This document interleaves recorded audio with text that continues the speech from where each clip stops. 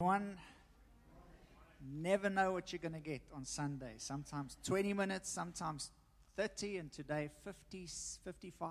Wow, praise God.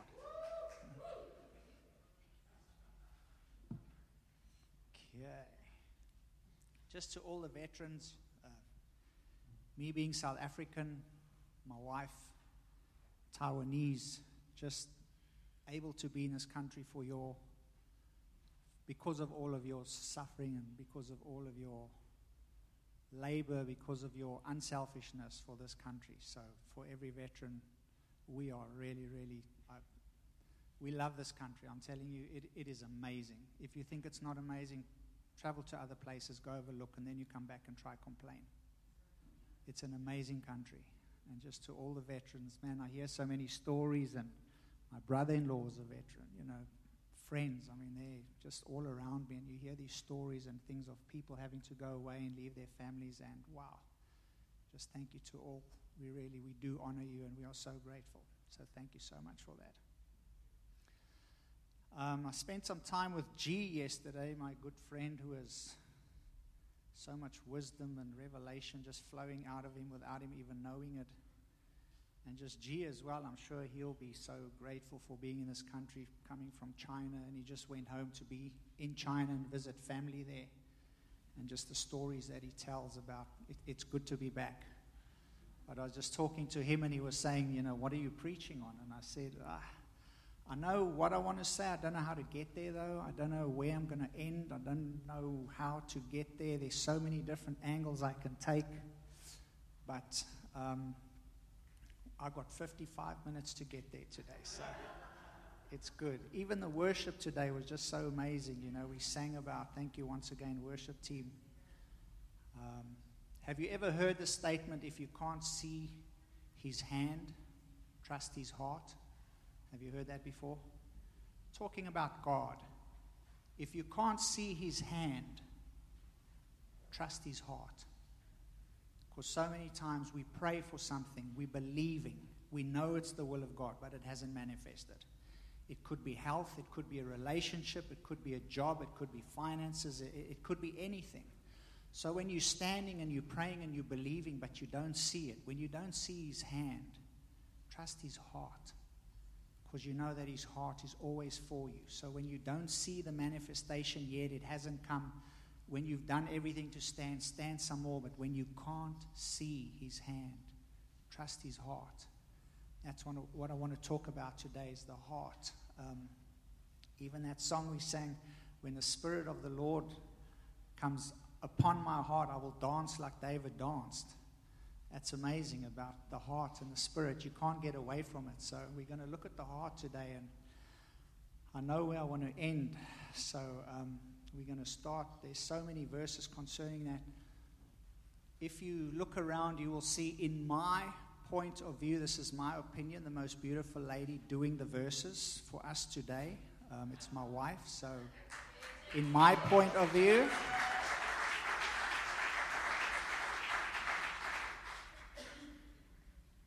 and point of views are interesting, the way different people see different things. See, now I've got 55 minutes. I can put a little story in here. I'm the chaplain at Ford Trucking Motor Company, and there was a guy working there. He was a technician, and he was going through some issues, so I prayed with him, and he had a fiancée at that stage, and she was looking for a job, so I said, let's pray. He said, now? I said, yes, here, now, in the garage with everyone, let's pray. So we prayed. And you know what? His fiancée got a job at Ford, right there, in one of the accounting places. So he was very impressed by the prayer and the power of God. In any case, I never knew who his fiancée was, and he said, if you go into the accounting office, you will see the most beautiful lady, and that's my fiancée. So I thought, I'll go into this office and I'll introduce myself and say, we prayed, and look what God did. Look at the goodness of God. So I walk into the accounting office, and I see all the people, crunching the numbers, doing what they do there. And I am looking for the most beautiful lady in the accounting office. And so it's got to be that one. So I start walking to the most beautiful lady in the accounting office, and somebody calls me and they say, Rifle, can you quickly come here? We need us. I say, okay, so I turn around. And in any case, that lunchtime, his fiancée comes to give him sandwiches or something like that. It was not the woman I was about to greet. So I would have gone to the wrong lady, said, I hear you're the most beautiful lady in this office, but God. So that was amazing. So in my opinion, there's the most beautiful lady up there doing the verses. So a lot of these verses are new. I didn't give them to you, my love, so just do your best. But if we go to 2 Timothy chapter 1, verse 12, because I want to talk from going in believing in something to knowing something. There's a difference in believing something and knowing something. So Paul writes to this young son of his in the faith, Timothy, he says, for this reason I also suffer these things. Nevertheless, I am not ashamed, for I know in whom I have believed, and am persuaded that he is able to keep what I have committed until that day. So he goes from believing to knowing. So it's one thing for me to say, I've been in Richmond 8 years now. I can look at the weather and I can say, I believe it's going to rain tomorrow. Means maybe it could, maybe it can't. But if I tell you, I know it's going to rain tomorrow, there's a difference in the two. Because even the Bible talks about unbelieving believers. And there's a difference in, God can. Have you heard this? You never know what he's going to do. Sometimes he does, sometimes he doesn't. Not that that's a true statement, but people say that. So there's a difference in saying, I believe, but then I know. I know. How do you know? We always joke and we say, I know that I know that I know that I know that I know that I know. How do you know? Well, I just know. I don't believe. I know. So how do we get from a place of believing to a place of absolutely knowing? How do we go from, I believe, to, yes, I know. Let me tell you something. Like Jesus standing in front of the grave of Lazarus when he prayed. He wasn't in a believing, God is able to make all grace abound, Lazarus come forth. I believe he turned around. He knew in his knower that he knew that when he prayed, he could say, amen, turn around and go. It was going to happen. So how do we get from believing to knowing? So that's what we're going to look at today.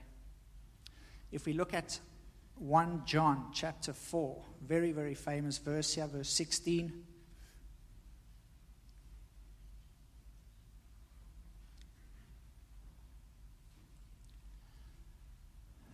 And this, I don't know, to me, one of the most amazing gentleman, brother, disciple, apostle in the Bible, this John, who we through studies we know that he was the youngest amongst all the disciples with Jesus, and he's the one who had this revelation of love. And he lived so old, and in his 90s he writes here, and we have known and believed the love. Do you know and believe? Do you just believe? Because there's a difference in believing. There's a difference in believing God has a purpose and a great will for you. There's a difference in knowing. There's a difference in, what are you called to do? Well, I believe it's this. What are you called to do? It's this. I know because God has spoken. He's revealed. I know this is my destiny. These are my gifts. This is what I was born to do. How many of us in church can raise our hands if someone says, do you know why you are here? Can you raise your hand and say, I know that I know that I know that this is my purpose in life. So, this John writes, we have known and believed the love that God has for us. Because many people in a church believe. We go to church, why? Because we're believers. But are we knowers? We are known as believers. What are you? I'm a believer. I go to church. Oh, he's a believer. Wouldn't it be better if they call us knowers? Why do you go to church? Well, not because I'm a believer. I go to church because I'm a knower. I know. So this guy who History tells us they tried to boil him in oil, and the love on the inside of him was hotter than the oil in the bath that they put him in. So they couldn't boil him in oil. They try and get rid of him. Just put him, for God's sake, on an island where no one will ever find him. Just throw him away where he can't make any more trouble. Just get rid of this person. And who shows up? God. Hi, here I am. We got a book to write. I mean, it's just, he knew and he believed the love that God had. And we need to get to that point in our hearts. Because the Bible, I mean, there's so many verses. There's so many. One of my favorite absolute verses in the Bible, Proverbs 4, from 23 to 27. Above all, guard your heart, because out of your heart flow the issues of life. Guard your heart. There's so many. With the mouth, one confesses what you believe in your heart. Back to the heart. It's about the heart. It's about the heart. If you speak to the mountain and believe in your heart, you will have. You can't get away from not the blood pump. It's not that. You can't believe God with your liver more than you can with your kidney than you can with your heart. It's not about that blood pump. It's not that. It's the you. It's the real you. It's what makes you you. It's when this flesh passes away, that you that remains, that will never stop being you. With that you believe. So when you speak to a problem, you know that it's done. It's cast in the ocean. You will have whatever you say if you believe in your heart. Okay? So many things about the heart. I don't know if any of you have heard of Malcolm Muggeridge. He was an English journalist who fell in love with communism and so on, and then he went to live. He was born in 1903, went to live in Russia. And when he came back, he absolutely disdained communism. And he became a believer. He became a Noah very late in his life and wrote a lot of books, and amazing. And he's actually, just before he passed away, he became good friends with Ravi Zacharias. And they spend a lot of time, not a lot of time together, but some time together. And Muggeridge tells a story about him. He went to India. He was living in India at the time. And as they do in India, one morning he woke up and he was going to bathe in the river like they do. And he got into the river and he was cleaning. And on the other side of the river, he saw a woman also entering the water to obviously probably bathe. So he's saying, him being a very lustful kind of person, he swam to the other side. And when he started swimming towards this woman, he says, and he's not saved at that stage, but something on the inside of him said, no, don't go, do not do it, no. And he disobeyed, he ignored that silent voice of his conscience, the Lord speaking to him even before he was a believer. So he started swimming. And when he got very close to this woman, she frantically realized that someone had invaded, number one, her privacy. And when she saw this, a white man at that, not an Indian gentleman, and she covered herself. She tried to cover herself. And he realized that she had leprosy. And her lips were completely, there was nothing here. Her eyes were coming through empty sockets, fingers and this fallen off, ears completely just not there. And he was very close to this lady, and he looked at her, and he was about to say, what an ugly woman. But before he could say that, something rose up on the inside of this not yet believer and said, no, what an ugly heart. To swim towards an innocent being because of your lust of the eye, lust of the flesh, pride of life. And he swam towards this lady and invaded her privacy and still had the audacity to look at this woman suffering from that and wanting to say, what an ugly human being. The heart. What does our heart look like? What is inside of your heart? The Bible in the Old Covenant says the heart is deceitful above all things. And many people want to camp there. They want to build an altar around the old heart. They want to build and recite everything that's wicked and evil. But when we come into the covenant that we are, even in the old covenant, Jeremiah 31, God speaking through this prophet, he says, there's going to be a day that I will come and I will take that filthy, that deceitful, that heart of stone, I will take out of you and I'll replace it with a heart of flesh. And I will write my laws on your heart. That's what we have today. That's the closeness that we have to God, that we don't need tablets and laws and rules and regulation, because he's constantly writing a love letter on our heart. That's why when you swim towards somebody else, he's there saying, no, don't go there, don't do that. And we have the choice to obey or not. So you and I sitting in this room, our hearts of stone have been taken out. We have hearts of flesh. And he writes, and he speaks, and he leads, and he guides. I had two of the most amazing revelations that I've had this week happen to me. One was Friday morning at the gym on the stair step or whatever you call that. I'm listening to a sermon. I'm sweating like a dog.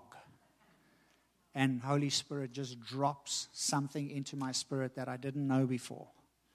Nobody's there. I mean, a lot of people. No one's talking to me. I'm not paying attention to anyone. I'm listening to the sermon. I'm trying to get to the top of the stairs that never comes. And I'm just trying. And he dropped something into my spirit. And it was there in the gym. I just, wow. I didn't know that 2 minutes ago. I didn't know that 20 seconds ago. I didn't know that 10. But God, he dropped something in my spirit while I'm running to get to the top of these stairs, and he just revealed something so amazing to me. Man, he's everywhere, and he speaks to our hearts. Do you know that? Or do you believe? I'm his sheep, he calls me by name, or do you know? Because if you know, then he can do it, because as a man believes, what you believe can happen. All things are possible to him who believes. If you know that he speaks and he reveals and he counsels and he comforts and he guides and he talks, he can do it because you're expecting that. You're alive and awake and expect those things to constantly happen. This morning I'm talking to Mike Coleman about prison. I can't go into the federal prison because I'm not a citizen. They only found that out after I was doing that for 3 years. Never caught onto the accent. And Mike says, well, you can become a citizen one day. And that thought never crossed my mind. Never. It just, when you're a citizen, you can go back in. You can't go into the federal prison now because you're not a U.S. citizen. But once you get your citizenship, you can go back in. Simple, hey. I never thought about that. I stood there, I hugged the man. I said, man, that is such a revelation. Maybe that's why God has me doing what I'm doing now, so that when I am a citizen, I can use that and go back into the prison. He's always there. He's always speaking. Where? To the heart, to the inside of us. He's always leading, always guiding. I want to go to 2 verses here. If we can go to 2 Chronicles 20, verse 7. The last couple of weeks, Pastor Manny spoke about it, and Brett definitely spoke about it and used it a lot, talking about it's done, it's finished, the work is over. We're not trying to we are. And we came from God. We were found in him before we were lost in Adam. And if the work is done, does that just mean I sit on the sofa every day and just wait for him to do whatever he wants to do? Is that what Brett is saying? Definitely not. The work is done. The good work has been prepared. We are in heavenly places. But in the Bible, it says that we have to keep ourselves in the love of God.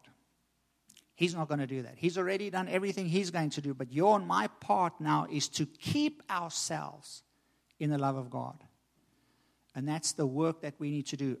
Pastor Manny was talking last week about there remains a rest. The Bible says, strive to enter the rest. What's that, an oxymoron? Strive to enter the rest. Strife is not good, but this is a good one. Make sure that you stay in the rest. That's our job, because all has been done. It's finished. It's over. But make sure you keep yourself in the love of God. He's done everything to make His love known. He's done everything to make His love abound. But you make sure that you stay and keep in the love of God. So that's what we're saying here, is that our job is to make certain that we keep ourselves in the love of God. That when something other than love should come towards our way and people want to blame God for that, no, that's not God, because I know that He's not that way. So I'm keeping myself in the love of God. This is the way God works. This is who He is, and I'm staying and in that. And even though I can't see His hand in the matter, I can still trust His heart.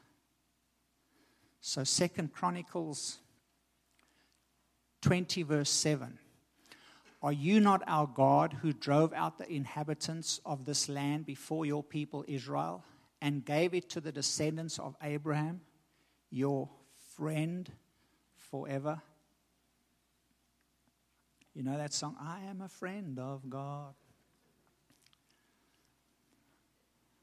Isn't it amazing to be called a friend of God? Old covenant, before Jesus came, before the word, before to be called a friend of God. Where does friendship lie? In the heart. You're not friends in your mind. You don't think friendship. You feel, you understand, you know. If friendship is just here, there's a problem. There are friendships just here, but real, true friendship comes from here. So for Abraham to be called a friend of God, that's amazing. So remember that verse. You gave this land to the descendants of Abraham, your friend forever. Okay. Then let us go to Genesis chapter 22, please.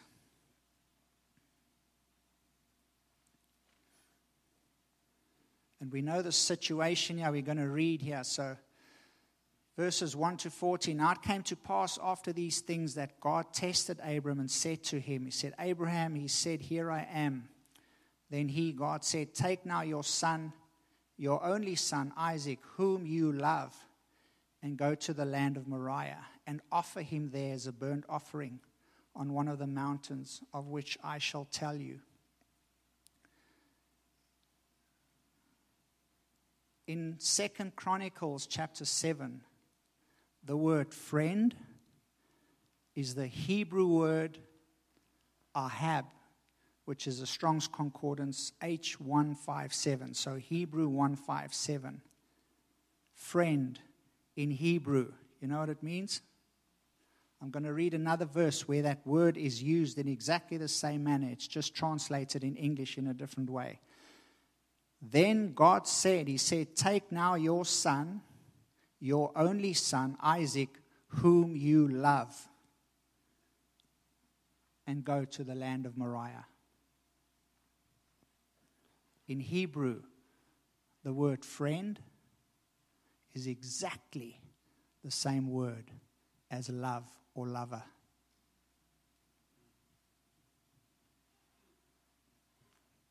Isn't that amazing? So isn't this land that you gave to your lover, your friend, Abraham? Exactly the same word that God turns around. He says to Abraham in Genesis, He says, offer your son whom you love. Same word for friend. So how close is our heart relationship with our Father? Is it a one of like being a lover, being so close, so intimate, so involved in every area of life? Or is it he's just a friend, an acquaintance? If I see you this week, it's okay. If I don't, it's also okay. Is it like that? Because we have friends like that. We have acquaintances. If I see you, it's okay. I don't see my wife every day. Something's wrong. It doesn't work. It's not the way it should be. And this is what this word means. This word here, look here, is translated 169 times as love. friend. That Hebrew word, 169 times as love. 19 times as lover or lovers. Only 12 times as friend. So I am a friend of God. The Hebrew word there would be, I am a lover of God. I am so intimate with Him. I understand Him. He understands me. I know His heart. He knows mine. Therefore, I can say, search my heart. Come and look on the inside of me because you made it. You know what's there. And anything that's not of you, I'm not going to allow it in there because out of my heart that you created come the issues of my life. And I know you're just good. So if there's anything in here that's not good, it's not from you, I push it away. That word is friend. So now I want to go back to this whole story here. So God says to him, take your son, your only son whom you love, and go to the land Moriah. Offer him there. So Abraham rose early in the morning and saddled his donkey and took 2 of his young men with him and Isaac his son. And he split the wood for the burnt offerings and arose and went to the place of which God had told him. Then on the 3rd day, Abraham lifted his eyes and saw the place afar off. And Abraham said to his young men, stay here with the donkey, and the lad and I will go yonder and worship, and we will come back. So Abraham took the wood and they go on. I remember the story when I was Nathan, my son's age, 6, 7 years. This is one of the stories they tell at school in our religious instruction in South Africa when I was growing up. I heard it in Sunday school, what people here call children's ministry. And you know, every single person that told me this story asked me the question, how do you think Abraham felt that night before the morning that he had to go up the mountain? Everyone asked me that question. What do you think Abraham's state of mind was? How do you think he slept at all that night? What do you think the feeling? What do you think was running through his mind, his body, his soul? What state do you think he was in knowing the next day he had to go and offer his son? And every single one of these people, just like Brett so very nicely said to us, when we read in the beginning in Genesis and we get a picture of God, in the beginning we get it from a broken, fallen man called Adam.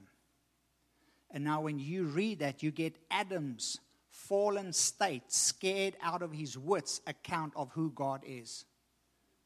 That's not truth. That's giving us a picture from fallen man's point of view, and you don't come from fallen man. But when you read that, now Adam is hiding. Why? Because he disobeyed. He's naked. God never told him he was naked. So now we see things from Adam's point of view, not God. All we understand about God at that stage is God comes and he says, hey, Adam, my son, where are you? Why are you hiding? Why are you using language and words and statements and ideas and things in your mind that I never mentioned? So it just proves to me you've been talking and listening to somebody else other than me. Why would you do that? And now because of that, we get this picture of God. And now everything that we endeavor in life is from this fallen, fearful God over there, me hiding kind of picture, which doesn't depict the true heart of God. So now the question was, when I read this story, was always, how do you think Abraham felt? Man, if it were me, the teacher would say, I wouldn't be able to sleep. If it were me, I'd be so scared. If it were me, I would put my son to sleep and I would lie next to him in the bed, or I would sit and I would listen to him breathe, and they would go on and on, year after year, different teacher after different teacher, and tell me the story about this fearful Abraham who had to go and offer his son. And that's how I saw God. That God maybe one day, because if I should, God forbid, hear the Lord saying to me, offer this or offer that, or give this up or give that up, how are you going to feel, Rifle? Until God came and He completely changed my heart. completely gave me a different picture of him, completely let me know that all of these people that were talking from a fallen, fearful kind of point of view and place is not who I am supposed to be, and that's not who God had called me to be. So I need to revisit and relook this story and go through it again and again and again from a friend's, a lover's point of view. Not a man who's fallen and scared, but from a friend's point of view. And it's here. And this, you may say this is opinion. That's great. That's fine. Whatever works for you. But here Abraham says he's doing everything God says, and he goes to the mountain and he says to the guys, okay, hey, you guys wait here. Me and the lad, we're coming back. Me and this boy, we will be back. Not, I believe God will. No, you wait here. Us too, when we done what we had to do and God did what he had to do, and we will be back. That to me does not sound like a fearful, scared man who doesn't know what he was called to do and is absolutely shaking in his shoes, could not sleep the night before because what is going to happen? Doesn't sound to me like that, but that's the way I was taught. And because I was taught it that way, that's the way I believed until God said no more. Because now any circumstance in life, when you look at it through the scary eyes of Abraham, last week during worship, Vivian was singing and she said, we have to break covenant with fear. But if you see God like this, there's going to be fear in everything. But now when I read this, you know what I see Abraham the night before he was going to do this, climbing to his bed, and just, doesn't the Bible say that he saw his son raised from the dead, if that had to happen? Can you imagine the dreams he had that night? Can you imagine lying in? There is such an expectancy. I don't know if you've ever had that, but there's such a great expectancy on the inside of you that the impossible is possible, and because he said it's going to happen, it is going to happen. So, it's so good. He couldn't fall asleep because of excitement. Couldn't fall asleep because of, how's he going to do this? He's God. I'm not going to put him in a box. There's 101 different ways he can do it. If he has to raise him from the dead, he's going to do it. But he's God. He told me, therefore, me and the boy, me and the lad, we'll be back. And that's now my viewpoint of different things, because now I have known and believed the love. Because what father is going to ask you to give up your son if it's not just absolute pure love? So God the Father comes and he proves his love. That's why circumstances and everything that happens on the outside of us can never determine the love of Jesus Christ for us, because the love of God was proven at the cross. That's the end of story. There's no ifs, ands, or buts. And now my job today is to keep myself in the love of God and not allow outside circumstances to determine, well, if he loved you, where's God? Why is it not? No, it was settled at the cross. The love of God made manifest to us.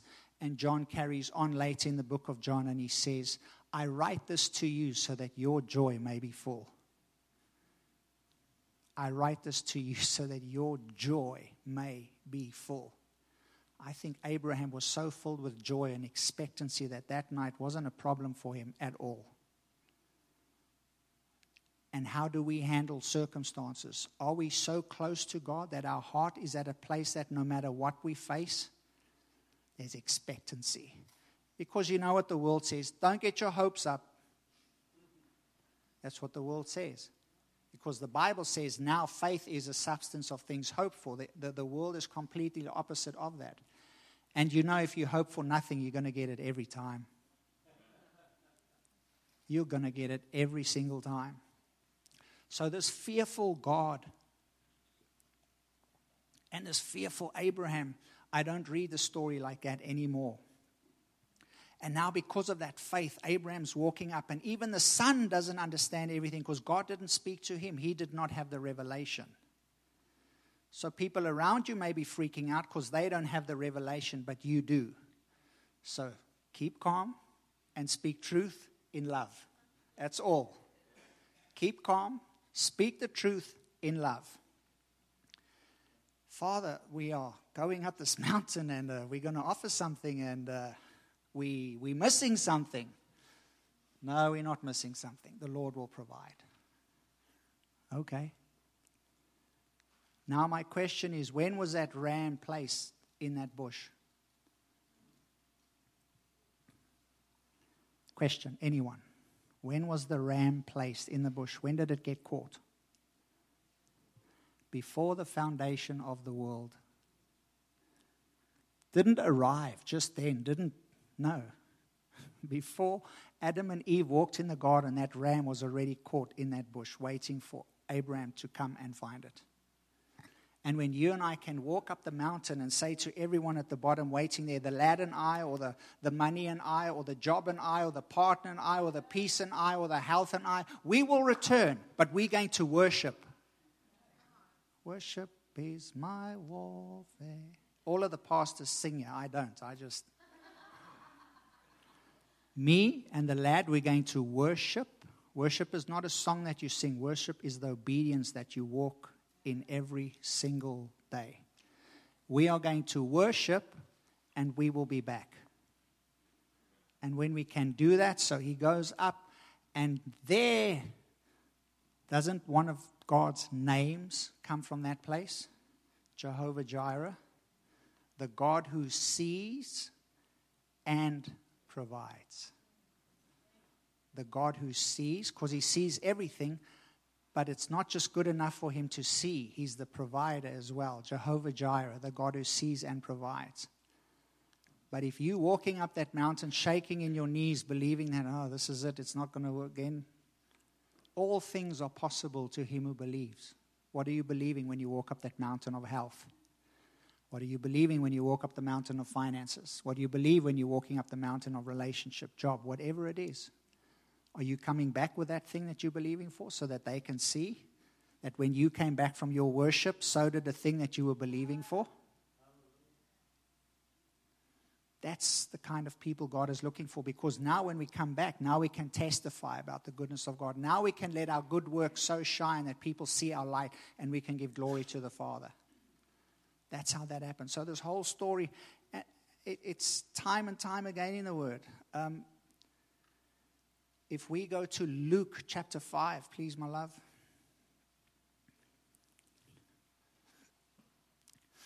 Luke chapter 5. We have this amazing story. What a teachable moment. Fishermen are washing their nets. Jesus comes and he says, okay, listen, let's go fish again. Peter's a little, I don't know, call whatever you want. We've toiled all night. We've caught nothing. We are professional fishermen. You don't catch fish in the day. You don't know what you're doing. You're a carpenter. Why don't you just go fix a table in the door where you come from and leave us alone? You have no idea about fishing. Nevertheless, at thy word. So they go out. We know the whole situation. We know the circumstance that takes place. So Jesus says, put your net on the other side. They do that. They catch all of these fish. Boats are sinking. Nets are breaking. And Peter comes to God, to Jesus, and he says, depart from me, for I am a sinful man. Okay. Now, because of Peter sticking with Jesus, maybe not seeing his hand in every circumstance, but knowing who Jesus is, because at one stage Jesus says, you have to eat my flesh, drink my blood. People scatter. They're gone. Jesus turns around and says to the disciples, you boys leaving too? And Peter looks at him and he says, where are we going to go? What do you want me to do? After I've been with you, after I've walked with you for a while, after I've seen who you are, how else do you want me to live my life than being a follower of you? Where do I go from here? You have the answers of life. I may not understand what it means to drink blood and eat flesh. It's against the law. I don't know, but I'm going to stick with you. I may not see your hand, but I trust your heart. I'm staying with you. So here we have the situation where Peter can't believe to go and catch fish in the day. Then we turn to Matthew chapter 17, verse 24. Then they had come to Capernaum. Those who received the temple tax came to Peter and said, "Does your teacher not pay the temple tax?" He said, "Yes." And when he had come into the house, Jesus anticipated him, saying, "What do you think, Simon? From whom do the kings of the earth take customs and taxes? From their sons or from strangers?" Peter said to him, "From strangers." Jesus said to him, "Then the sons are free." Now, catch this miracle here. Look at this. "Nevertheless, lest we offend them, go to the sea, cast in a hook, and take the fish that comes up first." Someone tells you to do that? That's amazing. That's, okay, listen here. This is what we're going to do. Go to the ocean. Take a hook, one. Cast it in. And take the first fish, which means there could have been a second, could have been a third, or even just one, however you want to see that. But once you've put in this single hook, pull out the first fish that comes out. Wouldn't that be a miracle? Just to go to the ocean, cast in your hook and pull out a fish. That in itself is wow. But wait. If you dial now, we'll give you some more of the story. "And when you have opened its mouth, you will find a piece of..." Come on, man. Get real. "You will find money. You will find money in the mouth of..." Let's go back here. Take one hook. Cast that into the vast ocean. And on that single one little hook in the whole ocean, one fish is going to come. And he's going to bite that hook. And he's going to be caught on your one single hook. But when you take that fish out, inside its mouth, there will be money. And you take that money and you go and pay our tax. Do you see Peter arguing?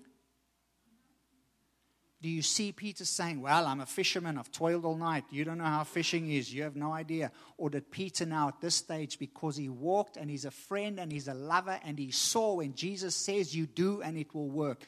Me and the lad, we will come back. I'm going with this hook and I'm coming back with money out of a fish's mouth. I do not care how impossible, how difficult, how irrational that is. The master has spoken.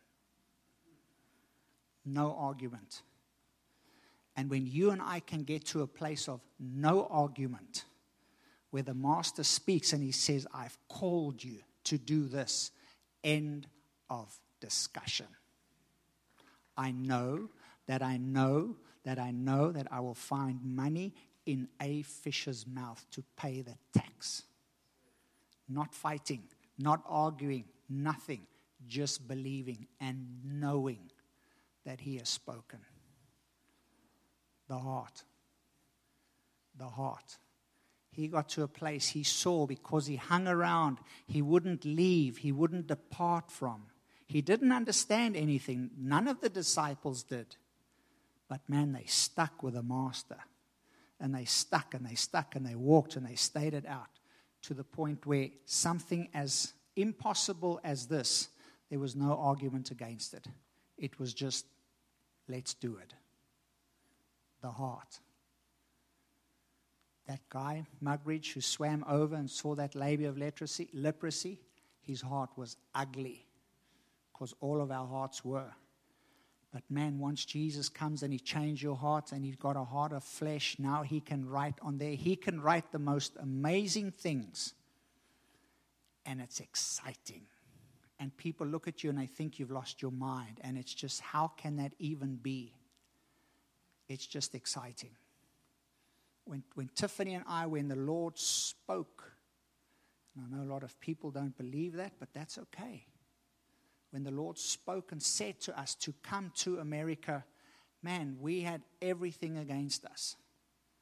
We quit our jobs in Taiwan, so we had no money. There was no salary.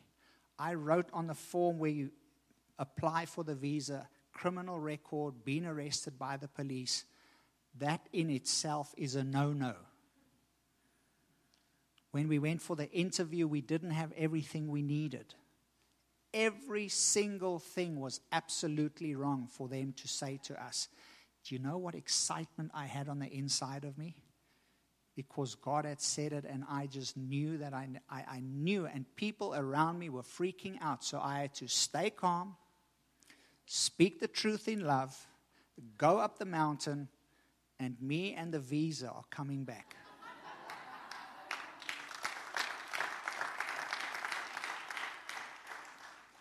That should never have happened. But I can't explain to you. People say that must have been so hard. It was one of the easiest things I have done in my entire life. To leave absolutely everything, go to a land that He will show me when I leave. How? Doesn't matter. Just go. Pack up, Abe. Pack up your tent.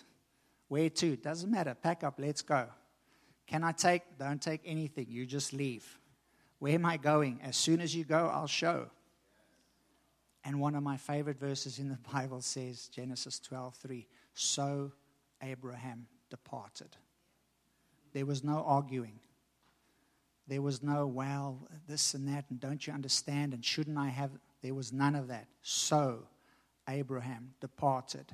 So John said, we believed and we have known the love. So Paul says, I'm persuaded. I have gone from believing to knowing. And all of these great men in the Bible, they got to a place of where their hearts were absolutely so in knowing that it doesn't matter how big you are. And you can go from hero to hero. You can go to David, standing in front of Goliath. Simple. How do you dare defy the God of Israel? That was his. You're an uncircumcised Philistine. I have a covenant. You have no covenant. You going down. There was no argument. There was no, look how big, how many people. Look how, there was none of that. It was one thing, knowing that you can't, as an uncircumcised Philistine with no covenant, stand and speak to the God of Israel like that and not have anything happen against you. It just so happens that I was born for a time like this to take you down today and remove your head from your body. And too many times, which is good, we take a piece of paper and we separate on the piece of paper and we write pros and cons. And if I do this, this is going to work, and this is, and I have this, and I don't have this, and then at the end we see, okay, which one outweighs the other one? In the kingdom, there's one word of God that will change your life, and you don't have pros and cons, you have the word. And because the word is alive and powerful, sharper than any two-edged sword, it will provide whatever it said it would provide, because that's how it works. What's inside your heart? Is there a believing, or is there, man, I know that I know that I know? My mom was saying, it's not going to happen. You're leaving a very good job, you and your wife, you're doing this, blah, blah, blah. And I said, Mom, if you want to see a miracle, you want to see a miracle with your own two eyes, December 6th at 5:30, whatever the time was that we landed, you stand at Richmond International Airport, where the doors open, where people fly internationally and come into Richmond, and you will see a miracle. My mom stood there, those doors opened, and Tiffany and I appeared because we knew that God had spoken. What has God spoken to you? What is in your heart that you can't see His hand right now, but His heart is beating with love concerning that situation in your life? Do not look at the things which are seen, but look at the things which are unseen. Look at the spoken word that He has given to you, because that which is seen is subject to change. because His word is proven. It's eternal. It's unchanging. It's everlasting. It's a refuge. It's a rock on which we stand. And when He has spoken and said, He is God who will perform and do.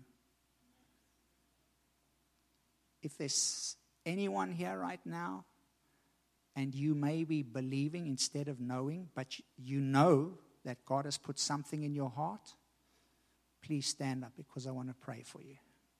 Whatever it is, any circumstance, it doesn't matter. If you need to go from believing to knowing, please stand up right now.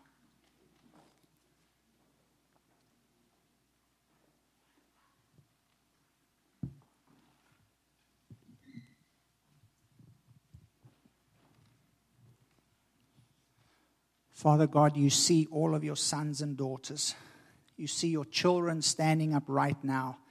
And we're standing because we come with a humble heart. We come in humbleness to say, I know that I need to go deeper. I know that I need to go further. You have spoken something to my heart.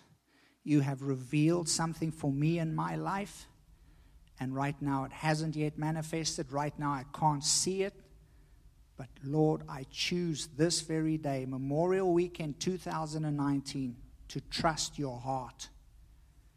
So that I know that I know that I know you have spoken, and therefore it will come to pass. And not only do I know that, but I will enjoy the journey getting to what you said will come to pass.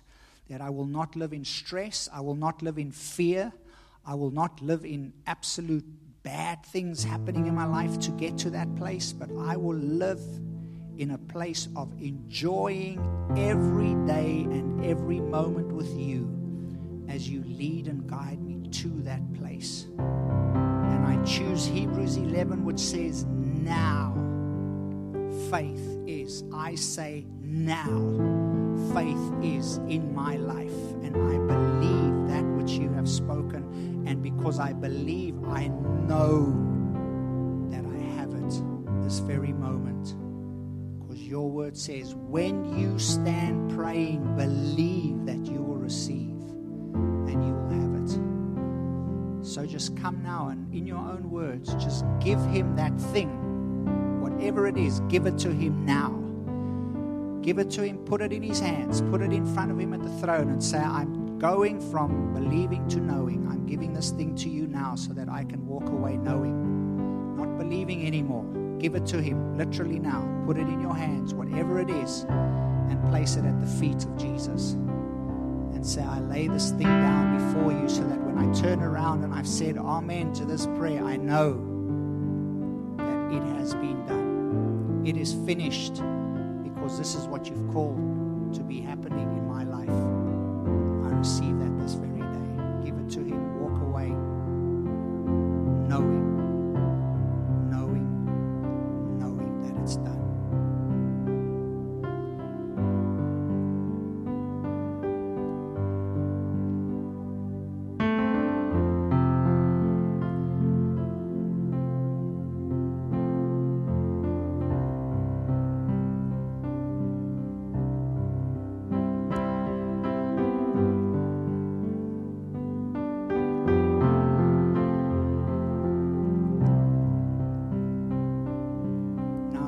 Everyone to hold the person's hand next to you, in front of you, behind you. Everyone hold hands.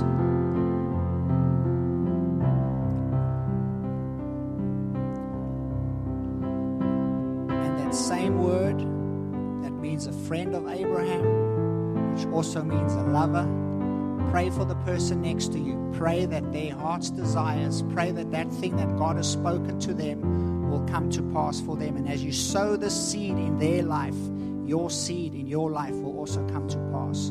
So pray for them now with a heart of absolute love.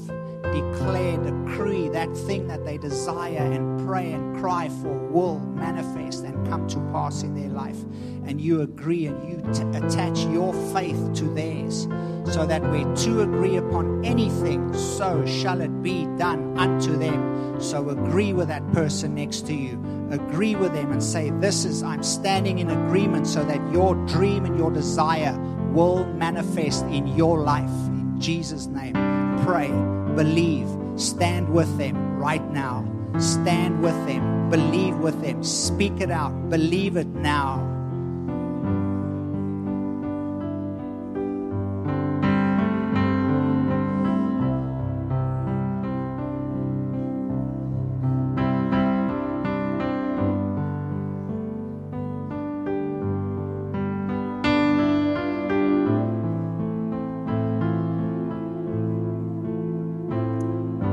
Father God, we come today, as that song says, I am a friend of God. We just come as your friends. We're your children, we're your sons, we're your daughters, but we are friends as well. And we just give you that thing that you've placed in our heart. We lay it before your feet. We lay it at the throne of Jesus. And we turn around saying, I know that that is mine in Jesus' name. And we thank you that you are good.